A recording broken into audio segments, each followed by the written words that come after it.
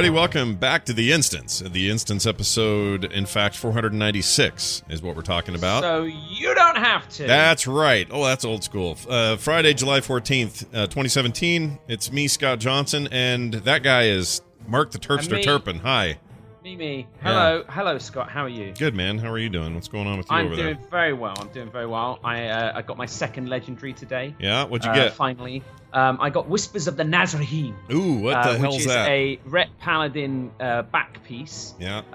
That gives me, I think it's like 15 or 20% extra damage on my next kind of Templar's Verdict or Divine Storm within like 5 seconds or something of doing one. So every now and then I hit really hard, which, as you know me well. I love when I hit really hard. Oh yeah, no. So when you hit it hard, the rest of us go. You home. feel it. You all feel it. Exactly. That's the thing. When it happens, you're like, "Whoa, yeah, okay." Ooh, I felt that. Yeah. I felt that. All Sometimes there'll be people on the eastern seaboard who will be able to be like, "Did Terps just crit?" Yes, I did. Yes, I did just crit. Yeah. All over the place. Yes, like you do. Now, here's the thing for those, maybe no one was wondering this, and I'm just bringing it up fresh, but you're actually going to be back in the States, like in a week. Maybe. Maybe that's not happening now. Is that not happening? Maybe it is, maybe it isn't. Maybe I shouldn't be saying. I don't know. Oh, because there could be... That's why I don't know. It's easier to maybe, allegedly, Scott. Yeah. Allegedly. All right. Just wave. If you fly over me, wave or bird me or whatever. I will make sure I time my excretions in the plane to be exactly. So you're gonna, and then when you're gonna go out the door, picking up your newspaper, which is probably an iPad actually for you, and you're gonna pick it up and you'll be like, "What a lovely day! There's nothing that could happen right now that would ever spoil my," and then you get showered in my piss. And you're like, wow. Damn you, Terpster! I didn't know you could control when the plane would evacuate its store. It happens. It's one motion. That's what they don't tell you, but it is. So when you press that, that's how they get so much suction. Because that's just the outside. That's just literally, they just open a little hole at the bottom of the plane. Oh, I see. So when we say it looks like rain, honey, and that's not really rain. It's not rain. Yeah. Okay. It's a golden shower. Oh, great. As they say. Great. So is it spitting outside? It's showering. Since we've gone this far, I may as well ask you this difficult traveler's question because you travel a fair amount. I travel all the time. Yeah, always on a plane. Do you? Are you one of those types? Even though it's sometimes it's a 12-hour flight for you. Are you one of those that will try to hold it and not go the entire time because airplane bathrooms are the worst places on earth and you don't want to be in there?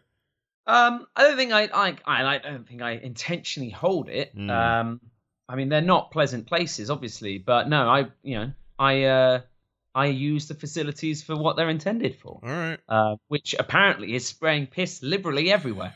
But no, I try to be as courteous a traveler as I can. You got to be the change you want to see in the world, Scott. Yeah. Very wise man said that. Me. You. As well as other people. I went 18 hours or something to Tokyo once, and I didn't pee the entire time. So wow, didn't pee. Holy moly! Yeah. I'll be amazed, Scott, if I can go like this show without peeing. This is why I have a bottle. You've got to always have a bottle with you. You drink it and then you fill it. Yeah. So pretty sure it wouldn't happen today. I'm pretty sure I'd have to pee today. Anyway. Yeah, I mean, you must have had the bladder of a young man. Like this Zeus's bladder, really. Zeus's bladder. Speaking of Zeus's bladder, man, do we have a fun-filled show for you guys. Now, here's the deal. That sounds like a bag of piss. You can't say the show's a bag of piss.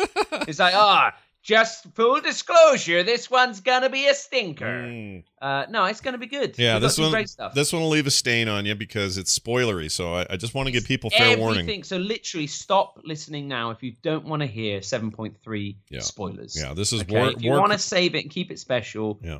We're going to get it out on systems now.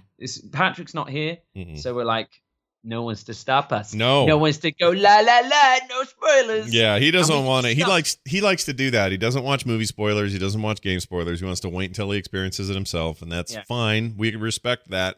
He's not. He's actually got a reason for not being here, but yes, that's. I instantly have to spoil it for myself because that way I spoiled it for me. Not any of you mother truckers out there. Yeah. Me. me. Yeah. Because otherwise, that's the thing. It gets a bit much for me. I get upset. I understand. So, Plus, there are studies. There are studies that suggest spoilers make things more enjoyable for us. I'm not saying that if you're out there and you don't believe that doesn't mean you have to stay and listen. But there are actual. Who conducted that study, though, Scott? Like, are they an expert? Was it? I don't know. Was it Luke Skywalker's dad, Darth Vader, or was it the fact that Snape killed Dumbledore? Is that what did it? I don't know. Who conducted it? Here it is. Spoilers make you enjoy stories more. This, according to the University of California. Oh, okay. It says here. I'll allow it. Hold on. Okay, here we go. This story is going to spoil. Okay, one more spoiler. The movie. Okay. Enjoying the spoils. If suspense, surprise, and satisfying resolutions are the heroes of this that save a story, spoilers are the villains that try to, well, spoil everything. Or at least that's what we thought. Then they go on to say, during their initial experiment, they explain the whole thing, that people enjoyed stories more when they knew stuff beforehand. Now, I'm not saying that if you approach the usual suspects and fully knew what was going to happen, that you're going to somehow enjoy that more than you would have had the surprise landed on you. However, that's not really what we're doing today. We're not really going to say, well, we are, and in some cases we are. We're going to say straight up what happens at the end of a certain raid. Exactly. So some of this stuff we're going to spoil, some of this stuff we're going to speculate on, and it's been out there for a week. Yeah. So that, for me, is enough of a sort of, okay, and we've given you now like a 5-minute preamble. Yeah. So if you haven't turned off yet, that's like a waiver. You've basically signed a waiver for us, and you're saying like, yeah, I don't mind. Tell me stuff. Yeah. So we're going to dive right in. You already know. We're going to dive right into 7.3. Here's this. So last week there was. Oh, it's so cool! You were so Holy excited. Shit. I've never seen you so remotely excited in my life. So you may want to explain why you got so jazzed up about this. Like you freaked out on Twitter. You were losing your mind. So basically, holy nuts. Okay, we've been teased that this would be like the end of the Legion for some time at least, or this would be it. We're dealing with the Legion. Oh yeah, we're dealing with them. So. Top line stuff. The reason the Burning Legion has this endless army is that Sargeras has a captive Titan. He has a nascent Titan soul, Argus. Now, Argus itself is kind of being corrupted, much as the Void Lords want to corrupt and make a Void Titan a Dark Titan. Sargeras has corrupted the world soul of Argus, the planet named Argus, and we get to fight this Titan. And in doing so, we remove the kind of the fuel, I guess, of the Legion's war machine. So we are completely kind of scuppering the Burning Legion. On top of that, the bosses and people we encounter, there's actual Titan soul fragments or like portions of their power. So we know, for example, that when Sargeras defeated the Pantheon, they sent out the remnants of their power and souls to their Titanic keepers on Azeroth. And Keeper Ra felt this and was like, oh, nuts. And he goes off, and that's where we kind of get the whole Pandaria, Thunder King, eating his heart, getting some power. Rathian eats his heart. He gets some power. But it turns out that not all of the essence went. So actually, we got ourselves some Titan, like, our gods they're not alive, but there's a portion of their souls that's still there.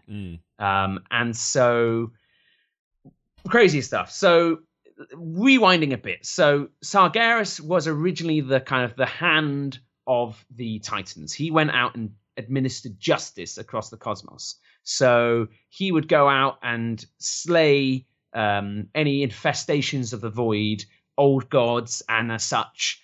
He also had a lieutenant by the name of Agmar.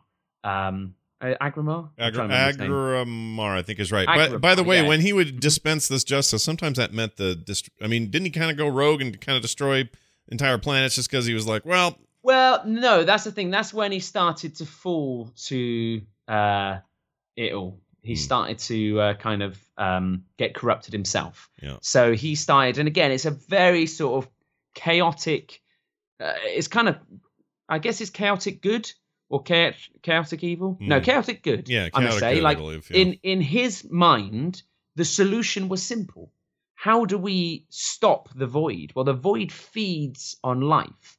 So if I kill everything, it's got nothing to feed on. It's going to starve. It's going to wither, and it's going to die. So the only way I can defeat this enemy that is beyond power and measure is to kill everything else. And if I kill everything else, we're good. Yeah. It's a very sound thing, and it's all, you're all for it up until you're the thing that Sargeras is going to kill. And then you're like, well, hang on a second, whoa. Maybe we can come to some sort of arrangement here. So anyway, his lieutenant Agramar was believed to be killed along with all the others. Turns out he, or at least again a portion of his soul and power, whatever, is now a servant of Sargeras, and so he is one of our nemesis in the Argus raid. Yeah. And so we get to fight, these huge bastions of power. On top of that, they have a plan. They have a solution where Sargeras is going to raise a new pantheon. And once he raises this new pantheon of titans, the power, nothing in the universe is going to be able to stop the Legion. So it's very fortuitous that we've managed to take the fight to the Legion right before they're about to, unveil their super weapon. We're at this tiny bit. But in order to do so, they need Ionar the Lifebinder. They need her final essence. And so we have to find her soul and hopefully save the universe, the cosmos.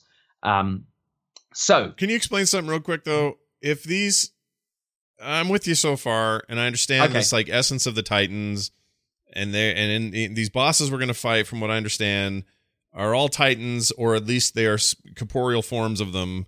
Mm-hmm. How is it that these creatures, or these beings that are planet-sized with so much power, how do we have any chance against that as a 10-man, 25-man bunch of, whatevers?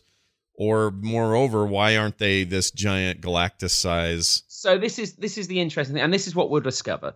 Okay, so first up, fragments of those galactic powers. So I think the easiest thing, so there's the reason we kind of know these things or suspect these things is because they've data mined voice lines, so actual lines of voice from the game. I don't think we have any of them to hand, but fortunately, I'm a chameleon of the voice. So on MMO Champion, they've got a little section on Ionar. Yeah. So I'll read that out. So firstly, Magni Bronzebeard. Okay, so we all know King Magni.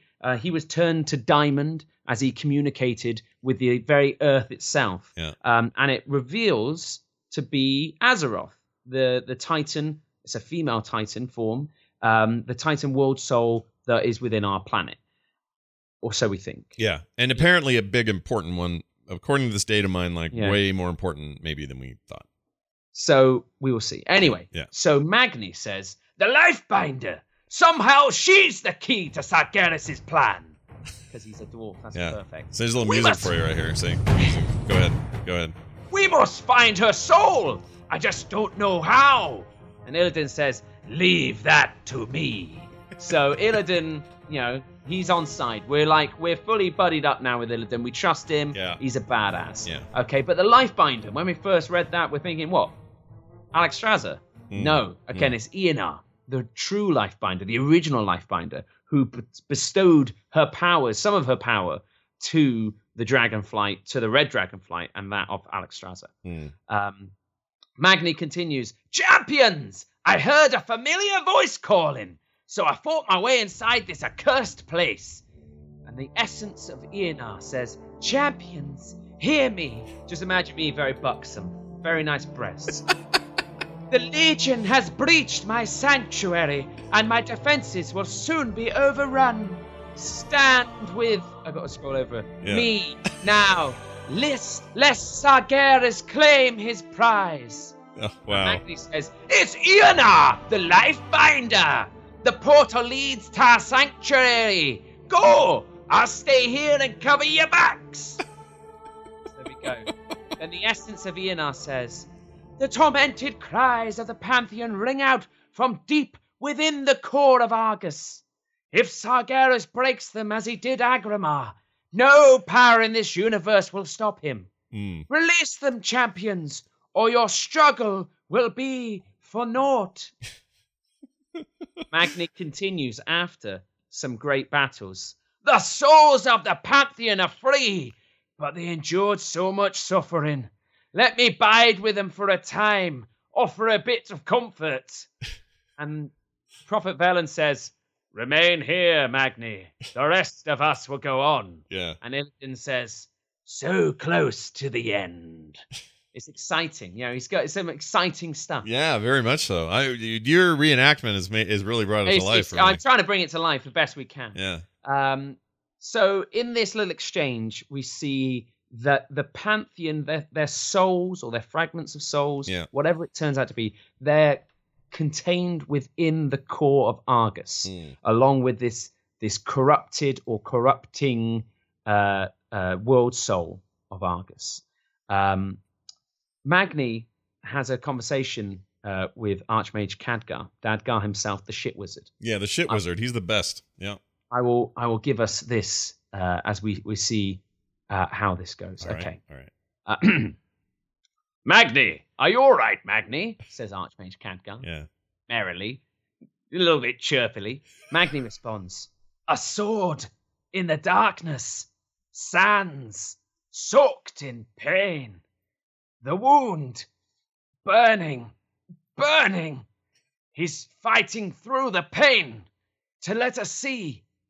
The voice is alone, weak, but so beautiful. Now, that, I believe, is actually one of the final things we'll hear in Legion. Oh, until the next... We'll go into why that may be the final voice line. And remind me, Magni's not all... He's good now, right? We don't know. He may be the king, the boy king that serves at the master's table. Yeah. Obviously we covered in an early lore episode, the first one, second one, the Whispers of Il'gynoth. Yeah. And this old god, corrupted essence within the Emerald Nightmare, who told us a lot of riddles and a lot of things. Yeah. And we will see. Yeah. We will see what happens. Yeah. So, if we just kind of rewind and recap a little bit, what we have now is we have a raid where we are going to take down Argus itself. Right. The world soul. The models have been data mined, and we see these cool, very kind of typical Titanic. They look like Odin and Thorim, and like these Titanic watchers, who evidently were built in their image. Ionar looks just like what's her face from Ulduar, Lady. Right, Lady Pants. But anyway, that's that who one. She made. Well, yeah. So it's quite interesting to see that we're going to be kind of fighting up against them. I don't think the scale of them is going to be obscene, because I don't think it's fun as a DPS to be hammering away on the second toe from the right, and that encompassing the whole screen. It is it's got to be made playable and cool, and I don't know if they'll have it as a kind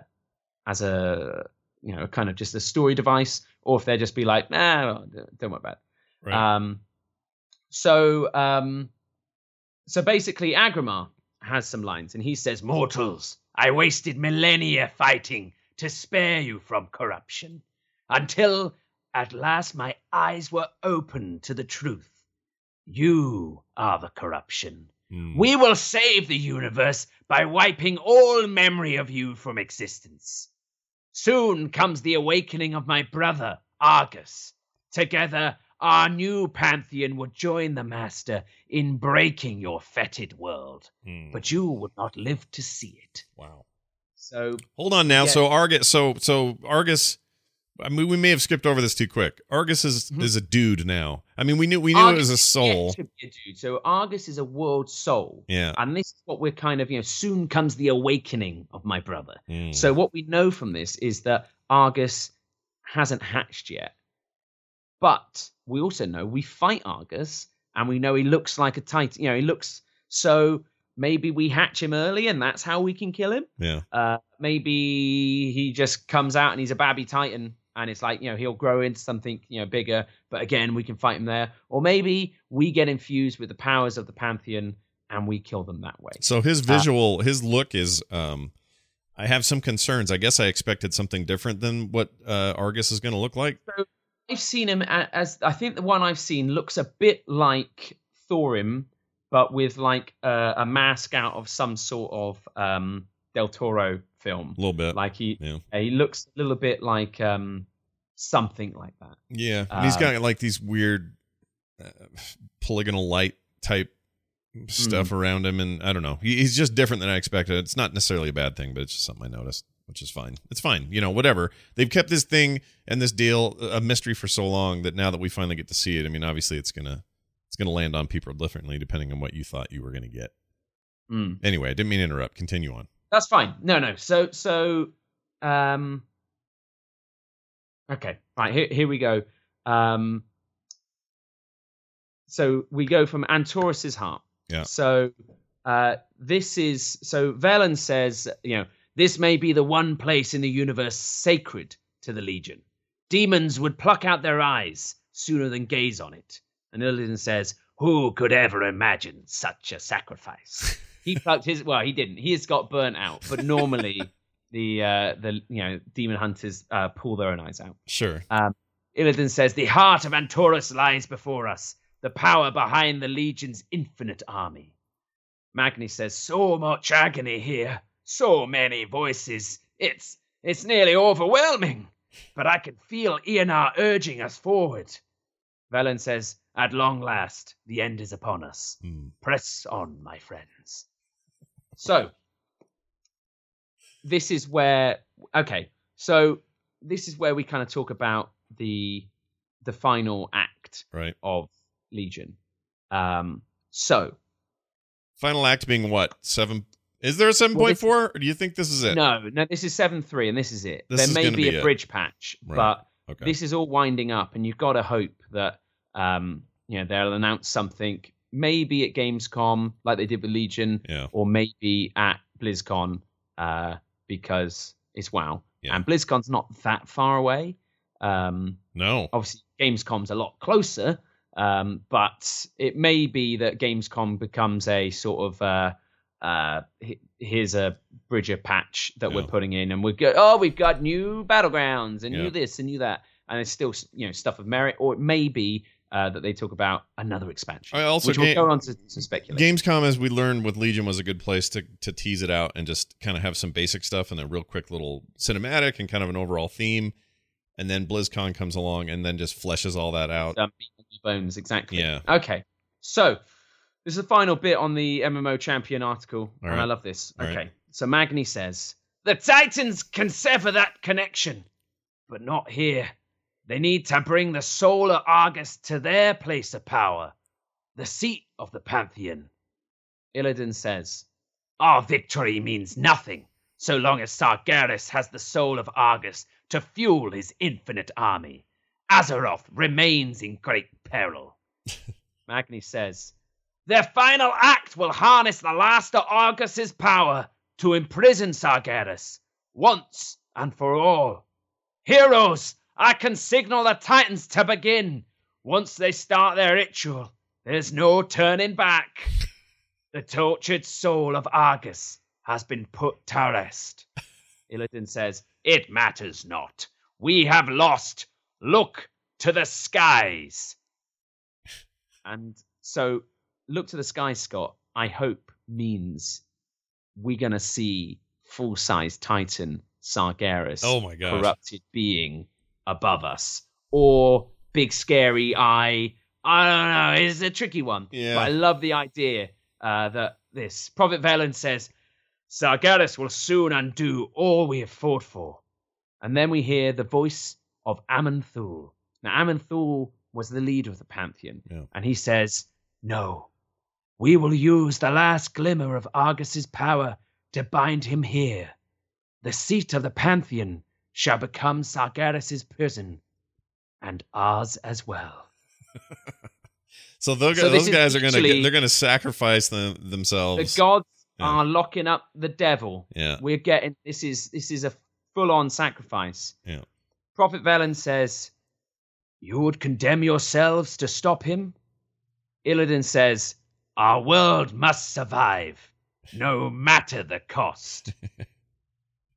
Voice of Aman'Thul says, a sacrifice must be made. Return home, children of Azeroth. Protect the final Titan. Yeah. And then Turellian says to the Prophet Velen, says, Prophet, what happened out there? And Velen fills us in on the details that we haven't seen. And he says, Illidan serves as the Dark Titan's jailer. His sacrifice has ended the Legion. At long last, the Burning Crusade is over. Well, okay. So Illidan, imprisoned for 10,000 years, becomes the jailer. Yeah. The prisoner becomes the jailer.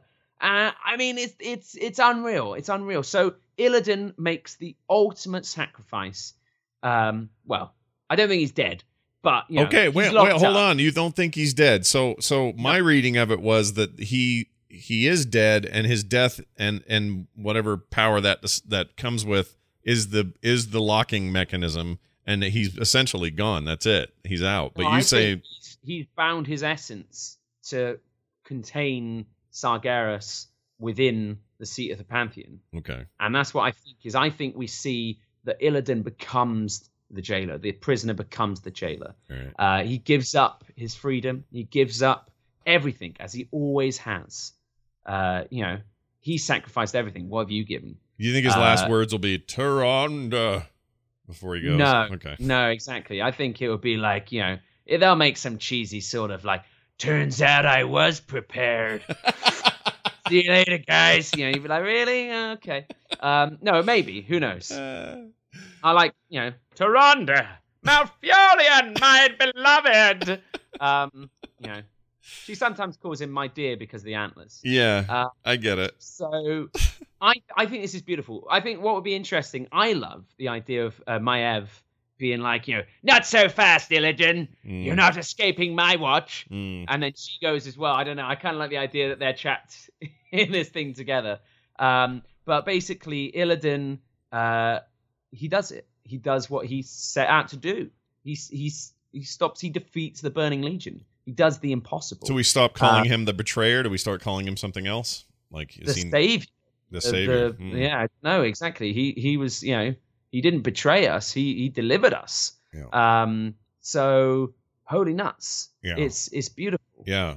Now so that leaves two things kind of open. One, the essence of Illidan persists in some form, the jailer now. Sargeras not really dead. He's just imprisoned for 10,000 years or whatever. So he's now, safely tucked away. But both of these characters could be things in the future. Always. I mean, that's the thing. Blizzard is very smart in that they don't really kill stuff off. Yeah. They do and they don't. And even if they do, they can bring it back. Sure. Or we got alternate timeline version and all the rest.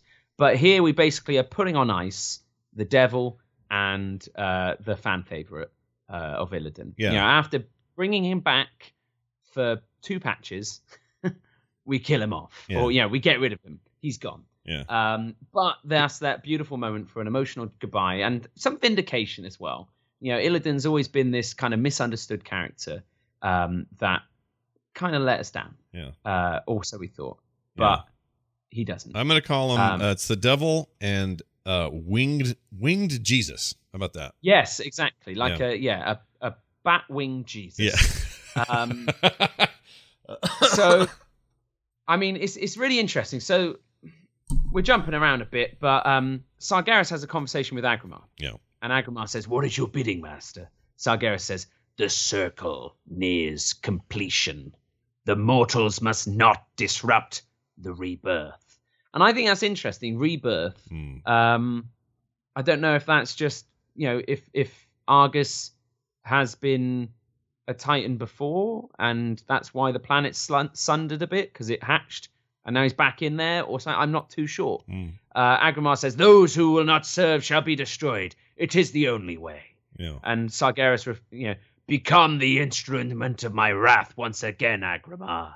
End this incursion of the light. The hour of rebirth draws near. Are the souls prepared?"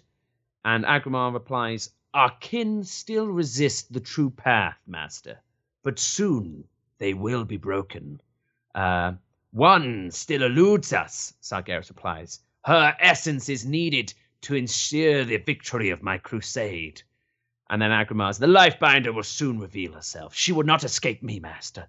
This is what's her name? Ionar. Yeah. So we're seeing that there is a sort of a resistance thing going on, but equally that they're trying to use the powers of other Titans to rebirth Argus, or however they're going to do it. So right.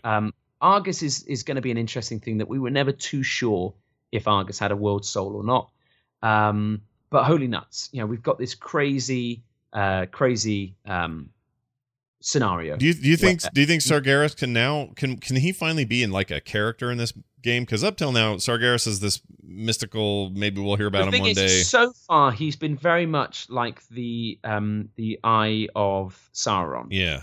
That we see his eye or some scary thing when we fight Gul'dan, and it kind of would make sense if, a bit like Sauron and Voldemort and all these great evils, that he was a kind of a lingering essence that needed to act through pawns to get what he needed done, and that actually the rebirth could be Sargeras' rebirth, and it's like he needs all of these Titans to reborn.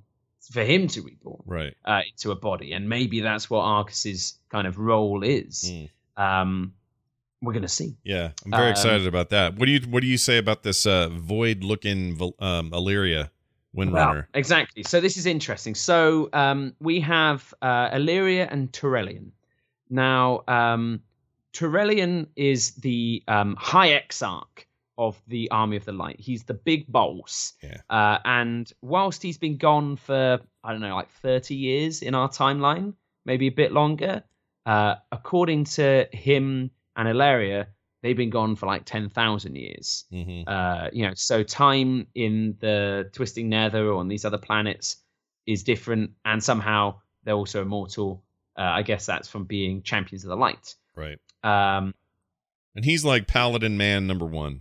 Right, like straight up. Yeah, he's one of the original paladins, taught by. I think he was taught by Lothar when he became a paladin. Okay.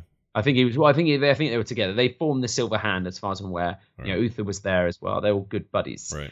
But Turellian was one of Khadgar's buddies. Yeah. And they were the ones in Warcraft 2 that kind of saved the day. Yeah. And again, made the ultimate sacrifice.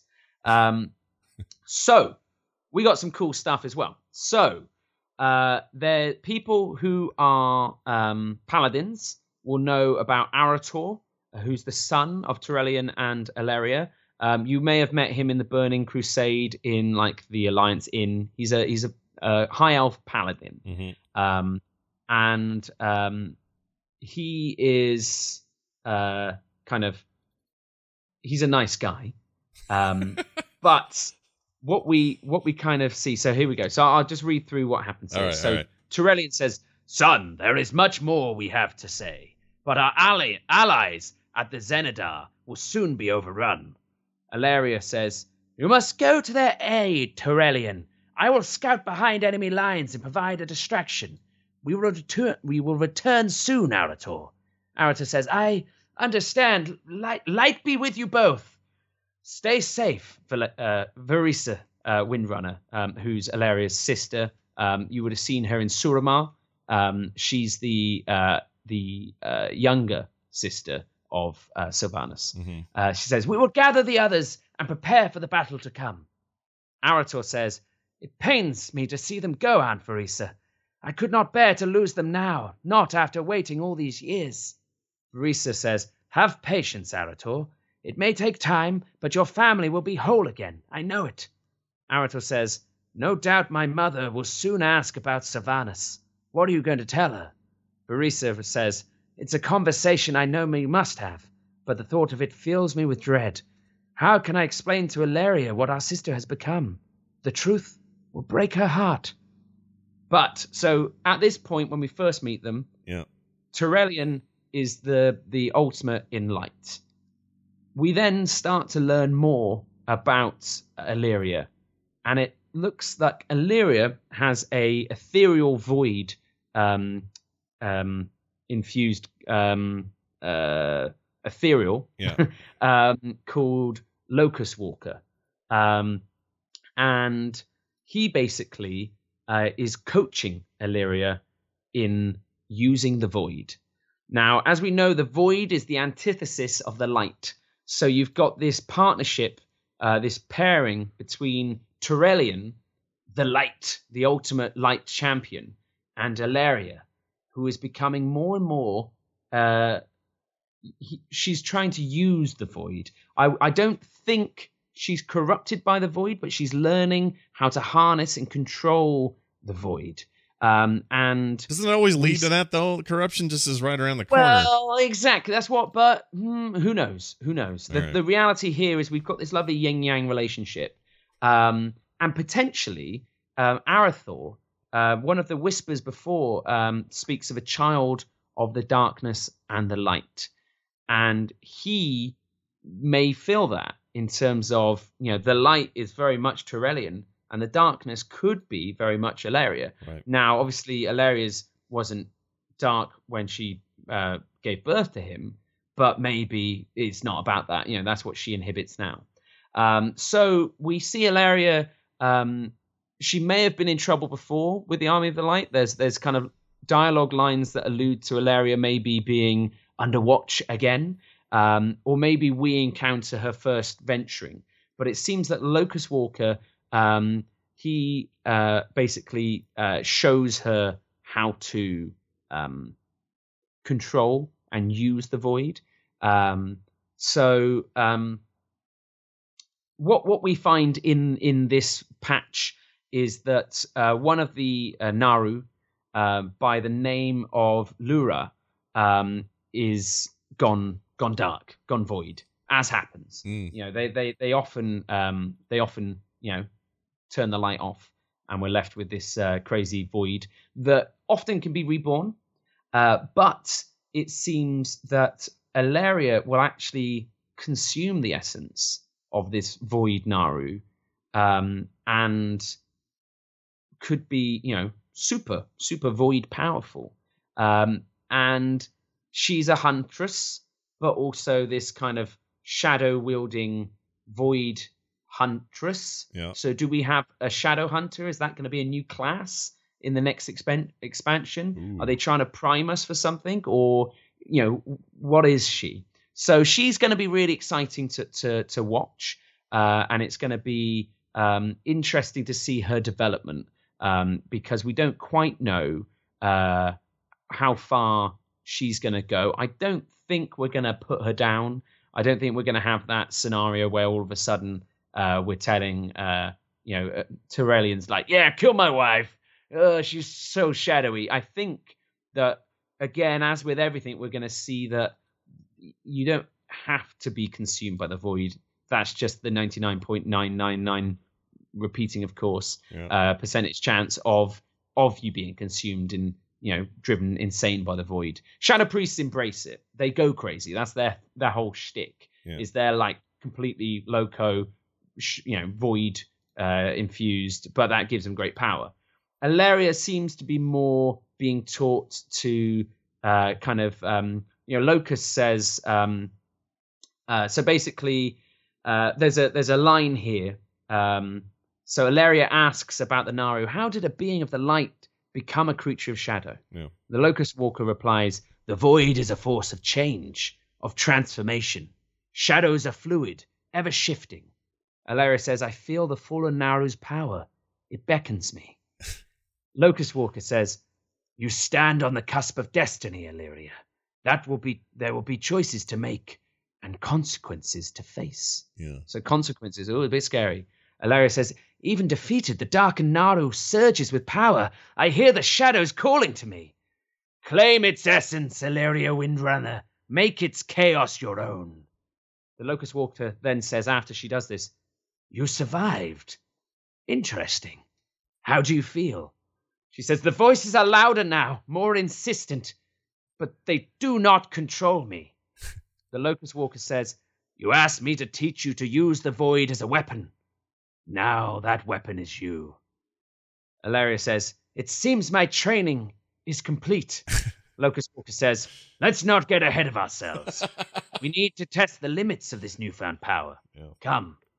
And so it looks like we're going to have a lot of adventures alongside these guys, and we're going to see the power of the void, the impact of the void. We're kind of getting primed on what the nuts are the void. Now, it's something we've seen around, but we're gonna see more. Now the front. So for those not in the know, and maybe everyone knows this, but in Stormwind there are two of the main statues on the sort of entry bridge. There are her and Tyrellian. Yeah. Illyria and Tyrellian are there. Now Tyrellian in this thing, in his statue form, which is he's got a little plaque you can read and everything. It's supposed to look like. I mean, he just looks like a dude with armor on. Yeah, it's something else. They didn't do anything special. In this thing, he's like multiple. He looks like 3 or 4 Warcraft races, all kind of combined in a weird way. Do we know anything about why that is? Because it's been a while since we've seen him. He's very much a human. So again, unless they've changed that, he is. He's a human. Okay. And that's cool. I mean, that's his whole backstory. So what we're looking at with Tyrellian is that obviously he should be older now, 10,000 years older, and he looks cool, but he is very much a so he's human, but he's the stuff that they've data mined. There's like a couple of little things that make him look. I mean, I think it's just a custom model. If you remember when they first put Arthas into the game, we had the old models, and it's like, oh man, this guy looks really weird. But it's because they were doing an up-resed version. Now Tyrellian, he's got a big scar running across his face, but to me he looks in and out human. He's got some sweet facial fuzz, some cool hair and stuff. He looks amazing, I think, and his armor is super cool. Yeah, super cool. Yeah, very very Paladin-esque. Yeah, he's got that. He's got that gold glow thing. Like everywhere now, he looks like he looks like every paladin effect ever smushed into a dude. So he's got all the power the paladins ever had, and then some. It looks like exactly. Yeah. So he's a good guy, and he's leading the army of the light, and we're happy with that. Yeah. The other models you can check out again on MMO Champion or Wowhead, they're all data mined and up there, are of the Pantheon. So you can see some of the you can see the ethereals. So you can see the new ethereal models that are all void infused. Mm-hmm. Now the ethereals, their world was consumed by the void, and so that's why they're covered in bandages. That's holding together their essences, and so they're very important in terms of understanding how that all works. Yeah. And so they're going to be interesting people to have more of, and I think we're going to see more of them. Do you think they're going to be a playable deal one day? Potentially, they could be a playable race in the next expansion. I don't know if they're cool enough in my eyes, but maybe. Yeah. Yeah, I think they could be. They could be. Yeah. Who knows? I think they're kind of interesting. I would probably be down with rolling a tune that looked like an ethereal, I think. Other things we kind of get in this patch, we get to have all the backstory of Argus and the Draenei. So we get to see young Valen, Prophet Valen, which is basically exactly the same as the current model, but with a black beard rather than a white one. Mm-hmm. But we also see an uncorrupted Kil'jaeden and Archimonde. So those are pretty cool. It's quite nice how they've done the armor. You see the natural evolution between that and their current Legion armor. The reason we kind of dive into some other stuff. So what happened along with the last PTR build is Blizzard maybe did a whoops, or maybe did a sort of a fake whoops to get us excited about news that may otherwise have been not picked up as easily. I don't know. Yeah. But they introduced some quest armor, which is all right. Okay, fair enough. Sure.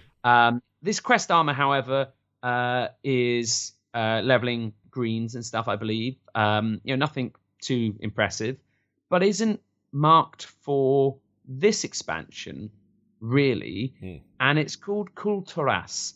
Now, Kul Tiras, if you remember on the Jaina episode, is where the Proudmoores are from. Yeah. And Admiral Dalen Proudmoore, and now the lady we haven't seen in a while, Jaina Proudmoore, we believe is residing on Kul Tiras.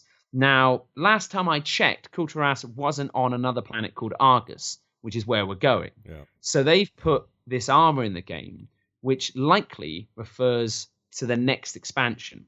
Now, Kul Tiras, also interestingly on this armor, of all the pieces to include on it, there's a scroll on the leg pieces which has a map. And on that map is a series of land masses that aren't in the game. Now, Kul Tiras originally was kind of around the coast of Silverpine Forest, off of the coast of I can't remember the Gilneas. Oh, Gilneas. Yeah. So that way, that was a blonde moment. Yeah. And this landmass could very well be Kul Tiras.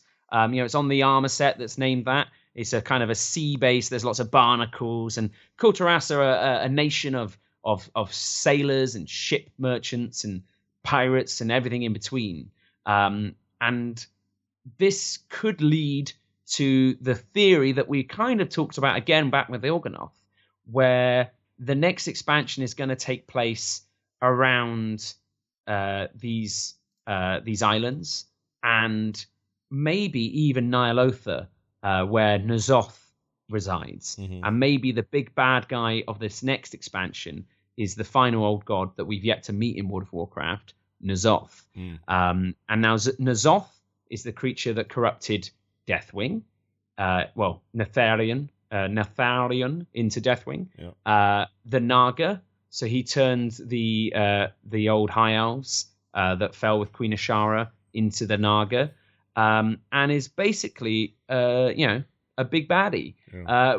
Originally with the old gods, he was always seen as the weaker of the group, but he's had a lot of time left uncontested under the waters. It's also done a lot of damage, like a lot of long-term stuff. I mean, if you basically think he's the reason for Deathwing, now everything Deathwing did, like decimate the Dragonflights, sunder the world with the Cataclysm again, all of that stuff is kind of N'Zoth doing.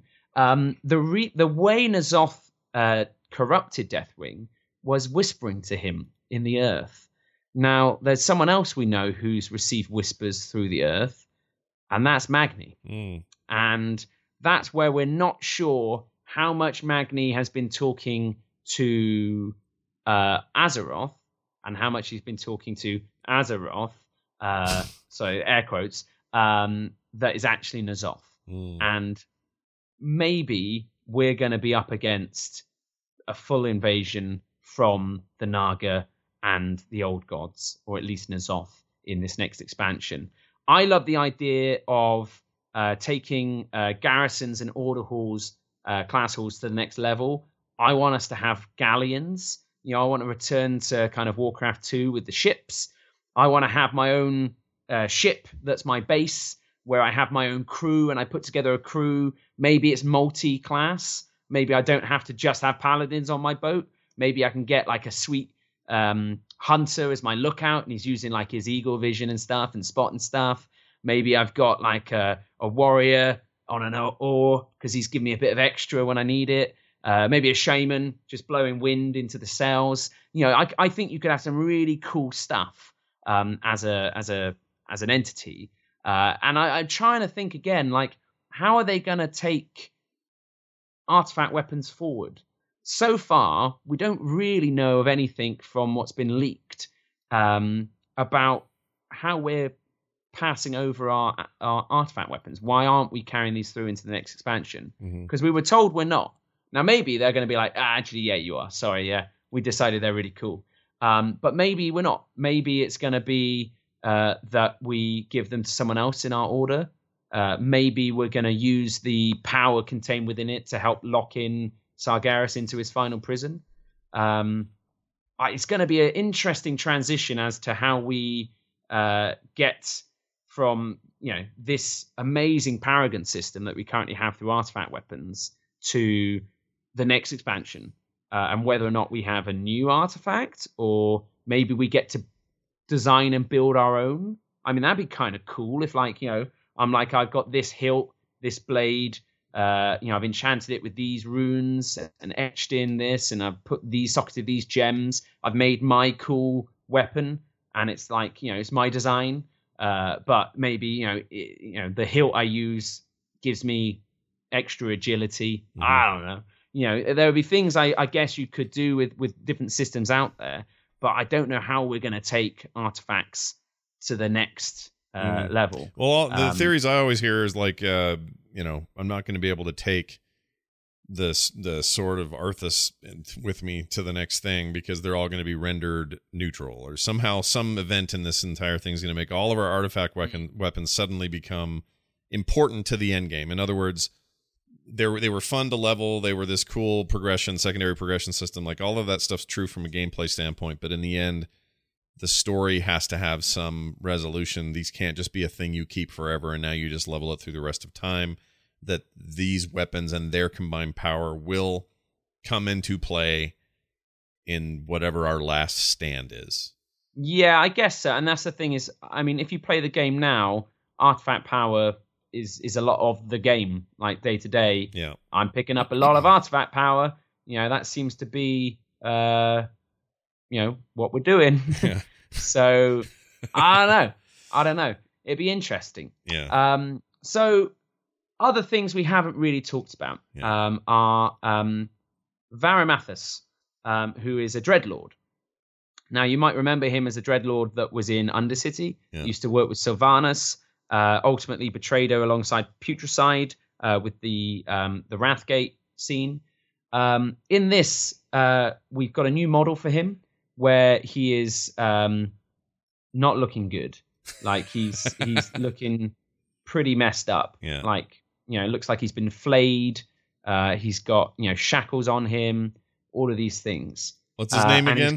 What's his name? Varamathus. Okay. That's how I say it. I don't know. It might be different. Okay. But he has two different taunts that he says to either the Alliance or the Horde. And he says to the Alliance, "So, your Alliance still endures, longer than I expected, though she has already planted the seeds of its downfall. She is patient, that one.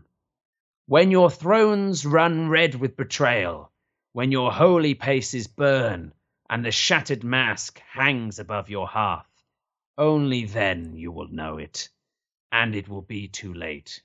It matters not. You are blind to the true darkness closing in around you." So, Shattered Mask to me says Sylvanas. Yeah. The sigil of the Undercity and the Forsaken is that shattered elven mask. Yeah. So she is patient, that one. He knew her. He may know some of her machinations. But the thrones run red with betrayal. Who's going to betray the Alliance? Like, who would do that? Yeah. Ilaria obviously is falling to the void, but can she contain it? Would she turn against the Alliance? He also taunts the Horde.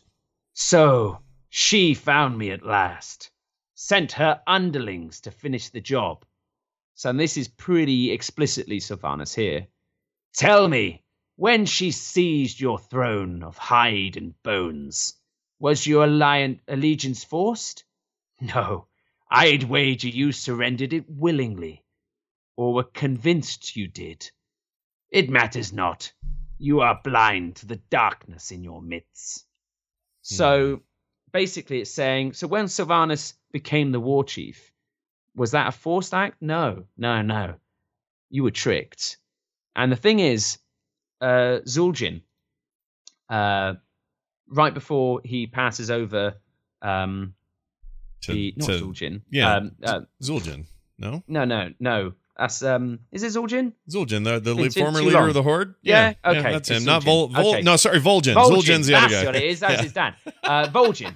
I knew it's wrong. Yeah. So Vol'jin was like, I never trusted you, but it's funny how actually I'm about to die, brother, and the spirits be telling me you be the best choice for war chief. Yeah. And it was a bit like, really?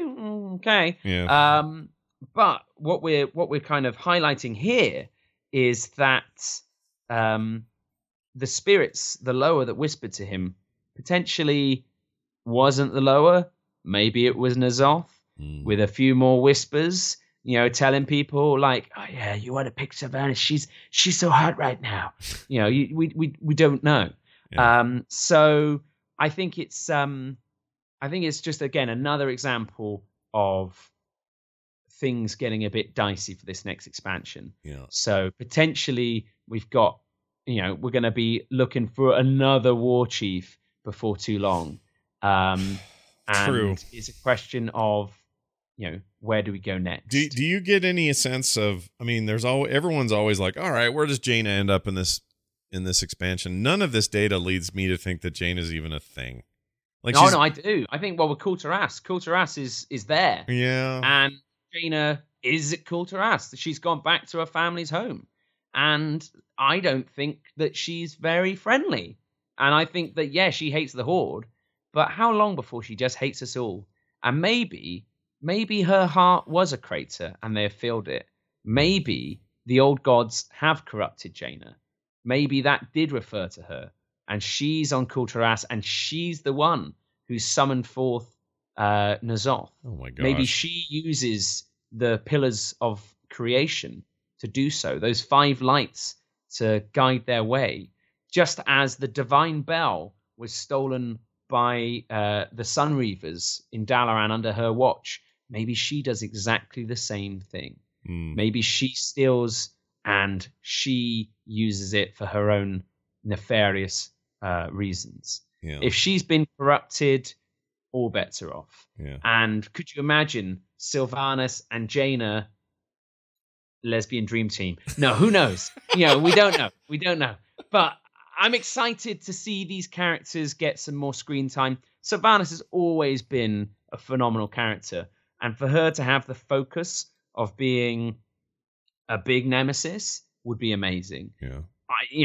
They couldn't make her she ain't gonna be like a throwaway. She might be a Gul'dan where she spans multiple expansions.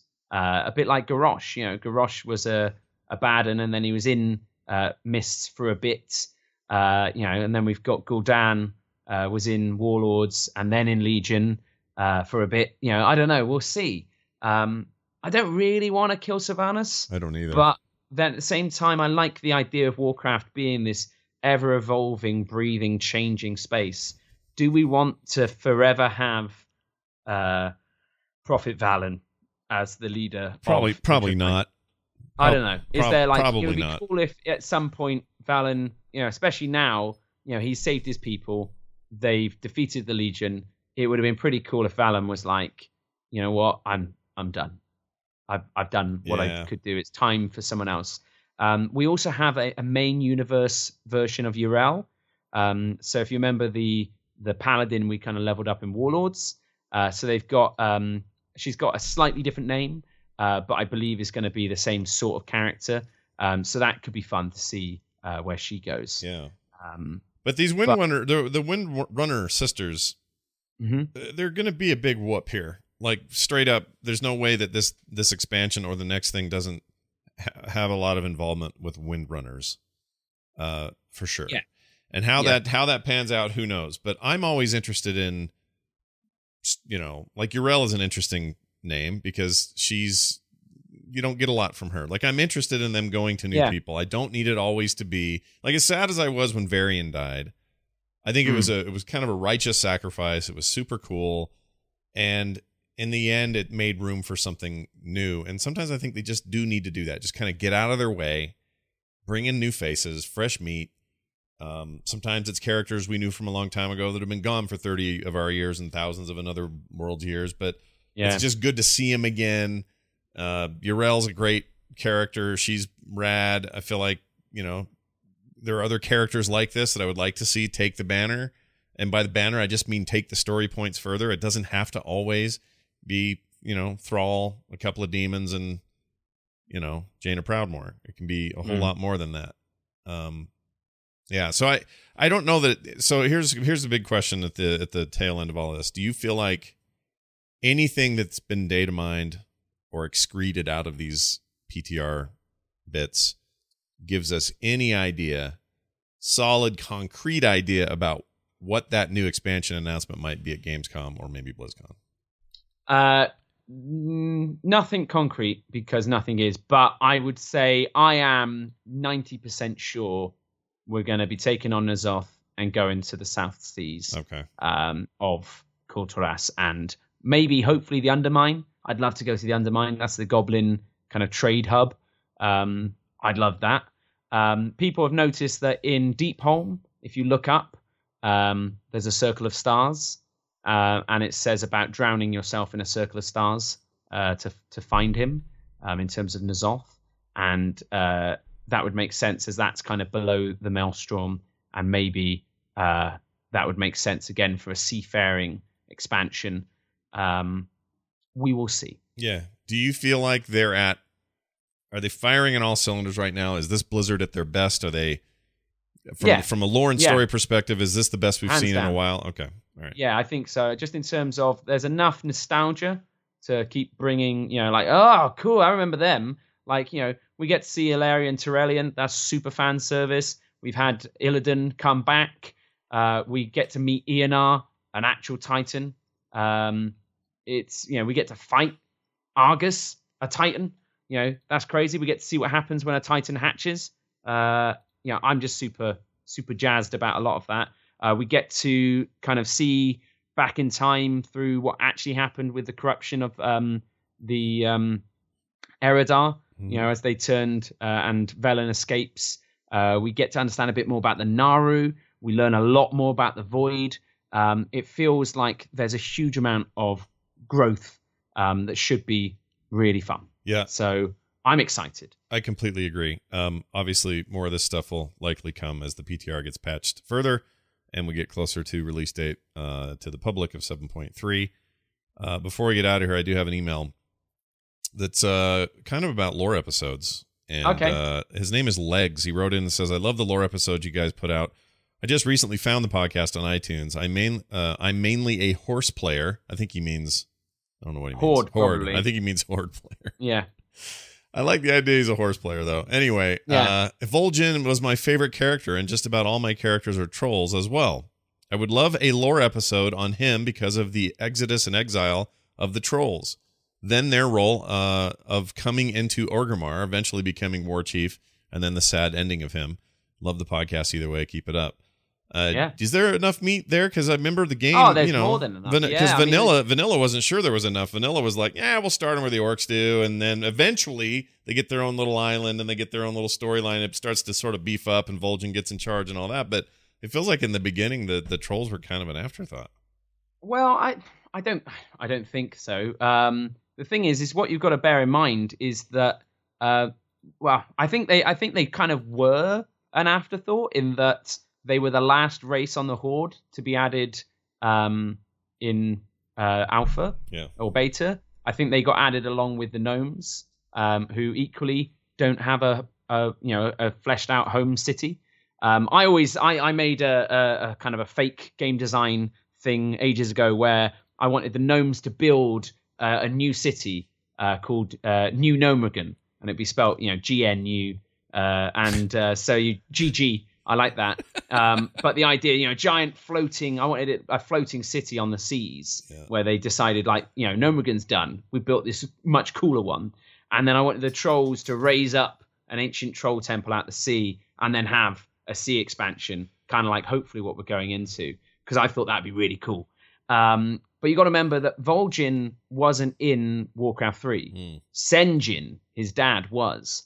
So Sen'jin is the guy that basically dies in Warcraft 3 to Murlocs.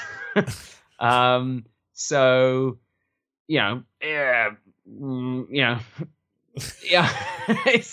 it's less impressive now. Yeah. But Vol'jin, obviously Sen'jin's son, takes over the Darkspur tribe, and that's where we get to kind of see stuff. Yeah. But they have Sen'jin village, and there's lots of honors to his dad. Yeah. I didn't know he died of Murlocs. That's funny. Yeah, I think so. I'm pretty sure he did. There may have been like a cooler thing than that, but I'm pretty sure he died to Murlocs. Which, I mean, I'm going to put my hand up. I've done it before. I've died to a Murloc before. I have too. So, exactly. It happens to the best of us. It's just that I seem to be immortal in some way, whereas Sen'jin, nope, he only had the one go. But trolls are awesome. Trolls have loads of, natural regenerative powers. They're also not Titanic creations, and they're the predecessors to elves. So trolls are super cool. Kind of Tauren, you can kind of see how, like, maybe the Well of Eternity and Titan stuff, if a cow wanders near it suddenly, or maybe an overly amorous Vicruel and a cow. I don't know how it works. But trolls are interesting. They kind of heal. They're a little bit sort of almost like the kind of natural life that was on Draenor, where like the plant life had been kind of given sentience. Mm-hmm. Maybe the trolls emerged from plants. I'm not too sure. Oh, wow. But I'll try and do some reading on it. And yeah, sure, let's do an episode on Vol'jin and the trolls in general. The troll plight, as it were. And where they are now, and perhaps where they're going. And also the bummer that was the death of Vol'jin. I still say it was way, way, way it was underplayed, wasn't it? And again, and that to me was just, I was thinking, well, he's got to come back, surely. Yeah. He has a book, and in that book he kind of gets to know the Lower of Death, and I would quite like Vol'jin to become said Lower of Death, like the kind of the god of death for the trolls, like a primal force and power, but maybe return to our realm, or do some stuff, maybe be like an avatar. I don't know. I think there'd be lots of cool things that we could do to kind of beef up Vol'jin. And maybe, again, Sylvanas turns, maybe, Vol'jin does come back. And he's, like, hey, Sylvanas, remember me? And it's like, oh, shit, it's going to get down. They're going to do it, man. Yeah, cool, they're going to fight. But, we will see. Yeah, I'm glad you said fight, not another word. Yeah, exactly. I realized with my poor choice of words. Mm-hmm. Anyway. So okay, the only other thing I'd say is maybe since I didn't know about the Warlock or the Murloc thing for Sen'jin, maybe this is just the Jin line. Like, you're going to die in a sad, dumb way, everybody. Just whoever you are, if you're part of this line. Like, how did Zul'jin still around? He's not dead, or is he dead? Zul'jin isn't a Darkspear, and he lost an arm that didn't grow back. Normally they would grow back for trolls, and I think it was because of some sort of cursed blade or something like that. And I'm fairly sure we've killed him. Like, we've killed him twice now, I think. In dungeon raid content. Right. So I'm pretty sure he's dead. But I don't think he's part of the same lineage. I could be wrong. They've all died dumb deaths is the point. That's the way of trolls, and it's fine. Yeah. It's fine. Let them die dumb deaths.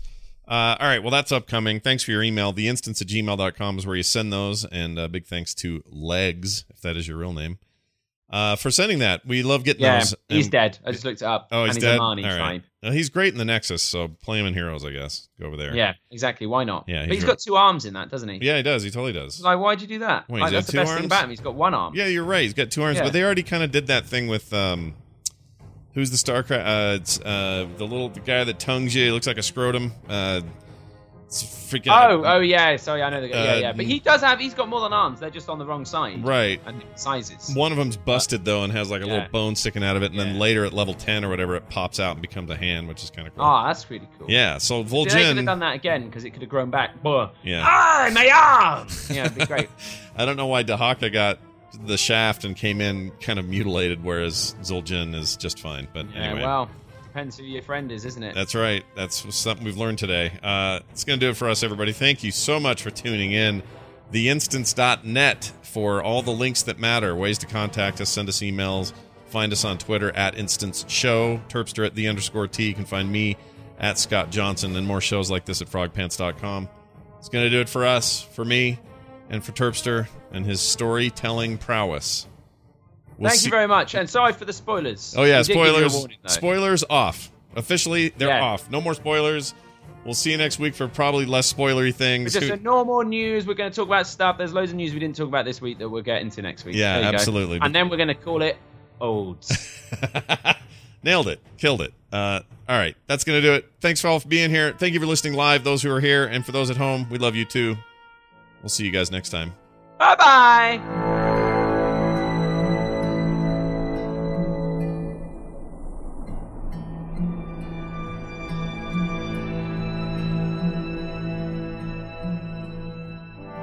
Urban sprawl leads to druidic unrest. It's the Overly Dramatic News. I'm Hunts the Wind. The druids of the Cenarian Circle walk a difficult line in Azeroth. They do their utmost to maintain good relations with both the Alliance and the Horde. Managing such a demanding task requires lots of energy, so it's no surprise these Tauren and Night Elves seek at least 10 hours of sleep daily. But while druids prefer their quiet barrows in deep forests, sometimes the needs of their job interfere. Such is the case for the Cenarian Circle Embassy in Stormwind. They dug their barrow in a wooded area on the edge of Northshire Valley, assuming the low-level players there would cause little disturbance. But the increasing price of real estate in Stormwind has caused the Sleepy Valley to explode into a popular bedroom community, with all of the attendant hustle, bustle, and noise extending late into the evening. As a result, druids now find that catching even 4 or 5 hours of peaceful dreaming nigh on impossible, and the Stormwind Embassy posting has developed a bad reputation back in Moonglade. As one Night Elf put it, they really need to relocate the barrow to a real forest and not those inadequate woods. As the saying goes, no snooze is woods snooze. Broadcasting across all Azeroth, I'm Hunts the Wind. Check out the archives at overlydramaticnews.com or follow me on Twitter at Hunts the Wind. This show is part of the Frog Pants Network. Frog Pants Network. Get more shows like this at frogpants.com.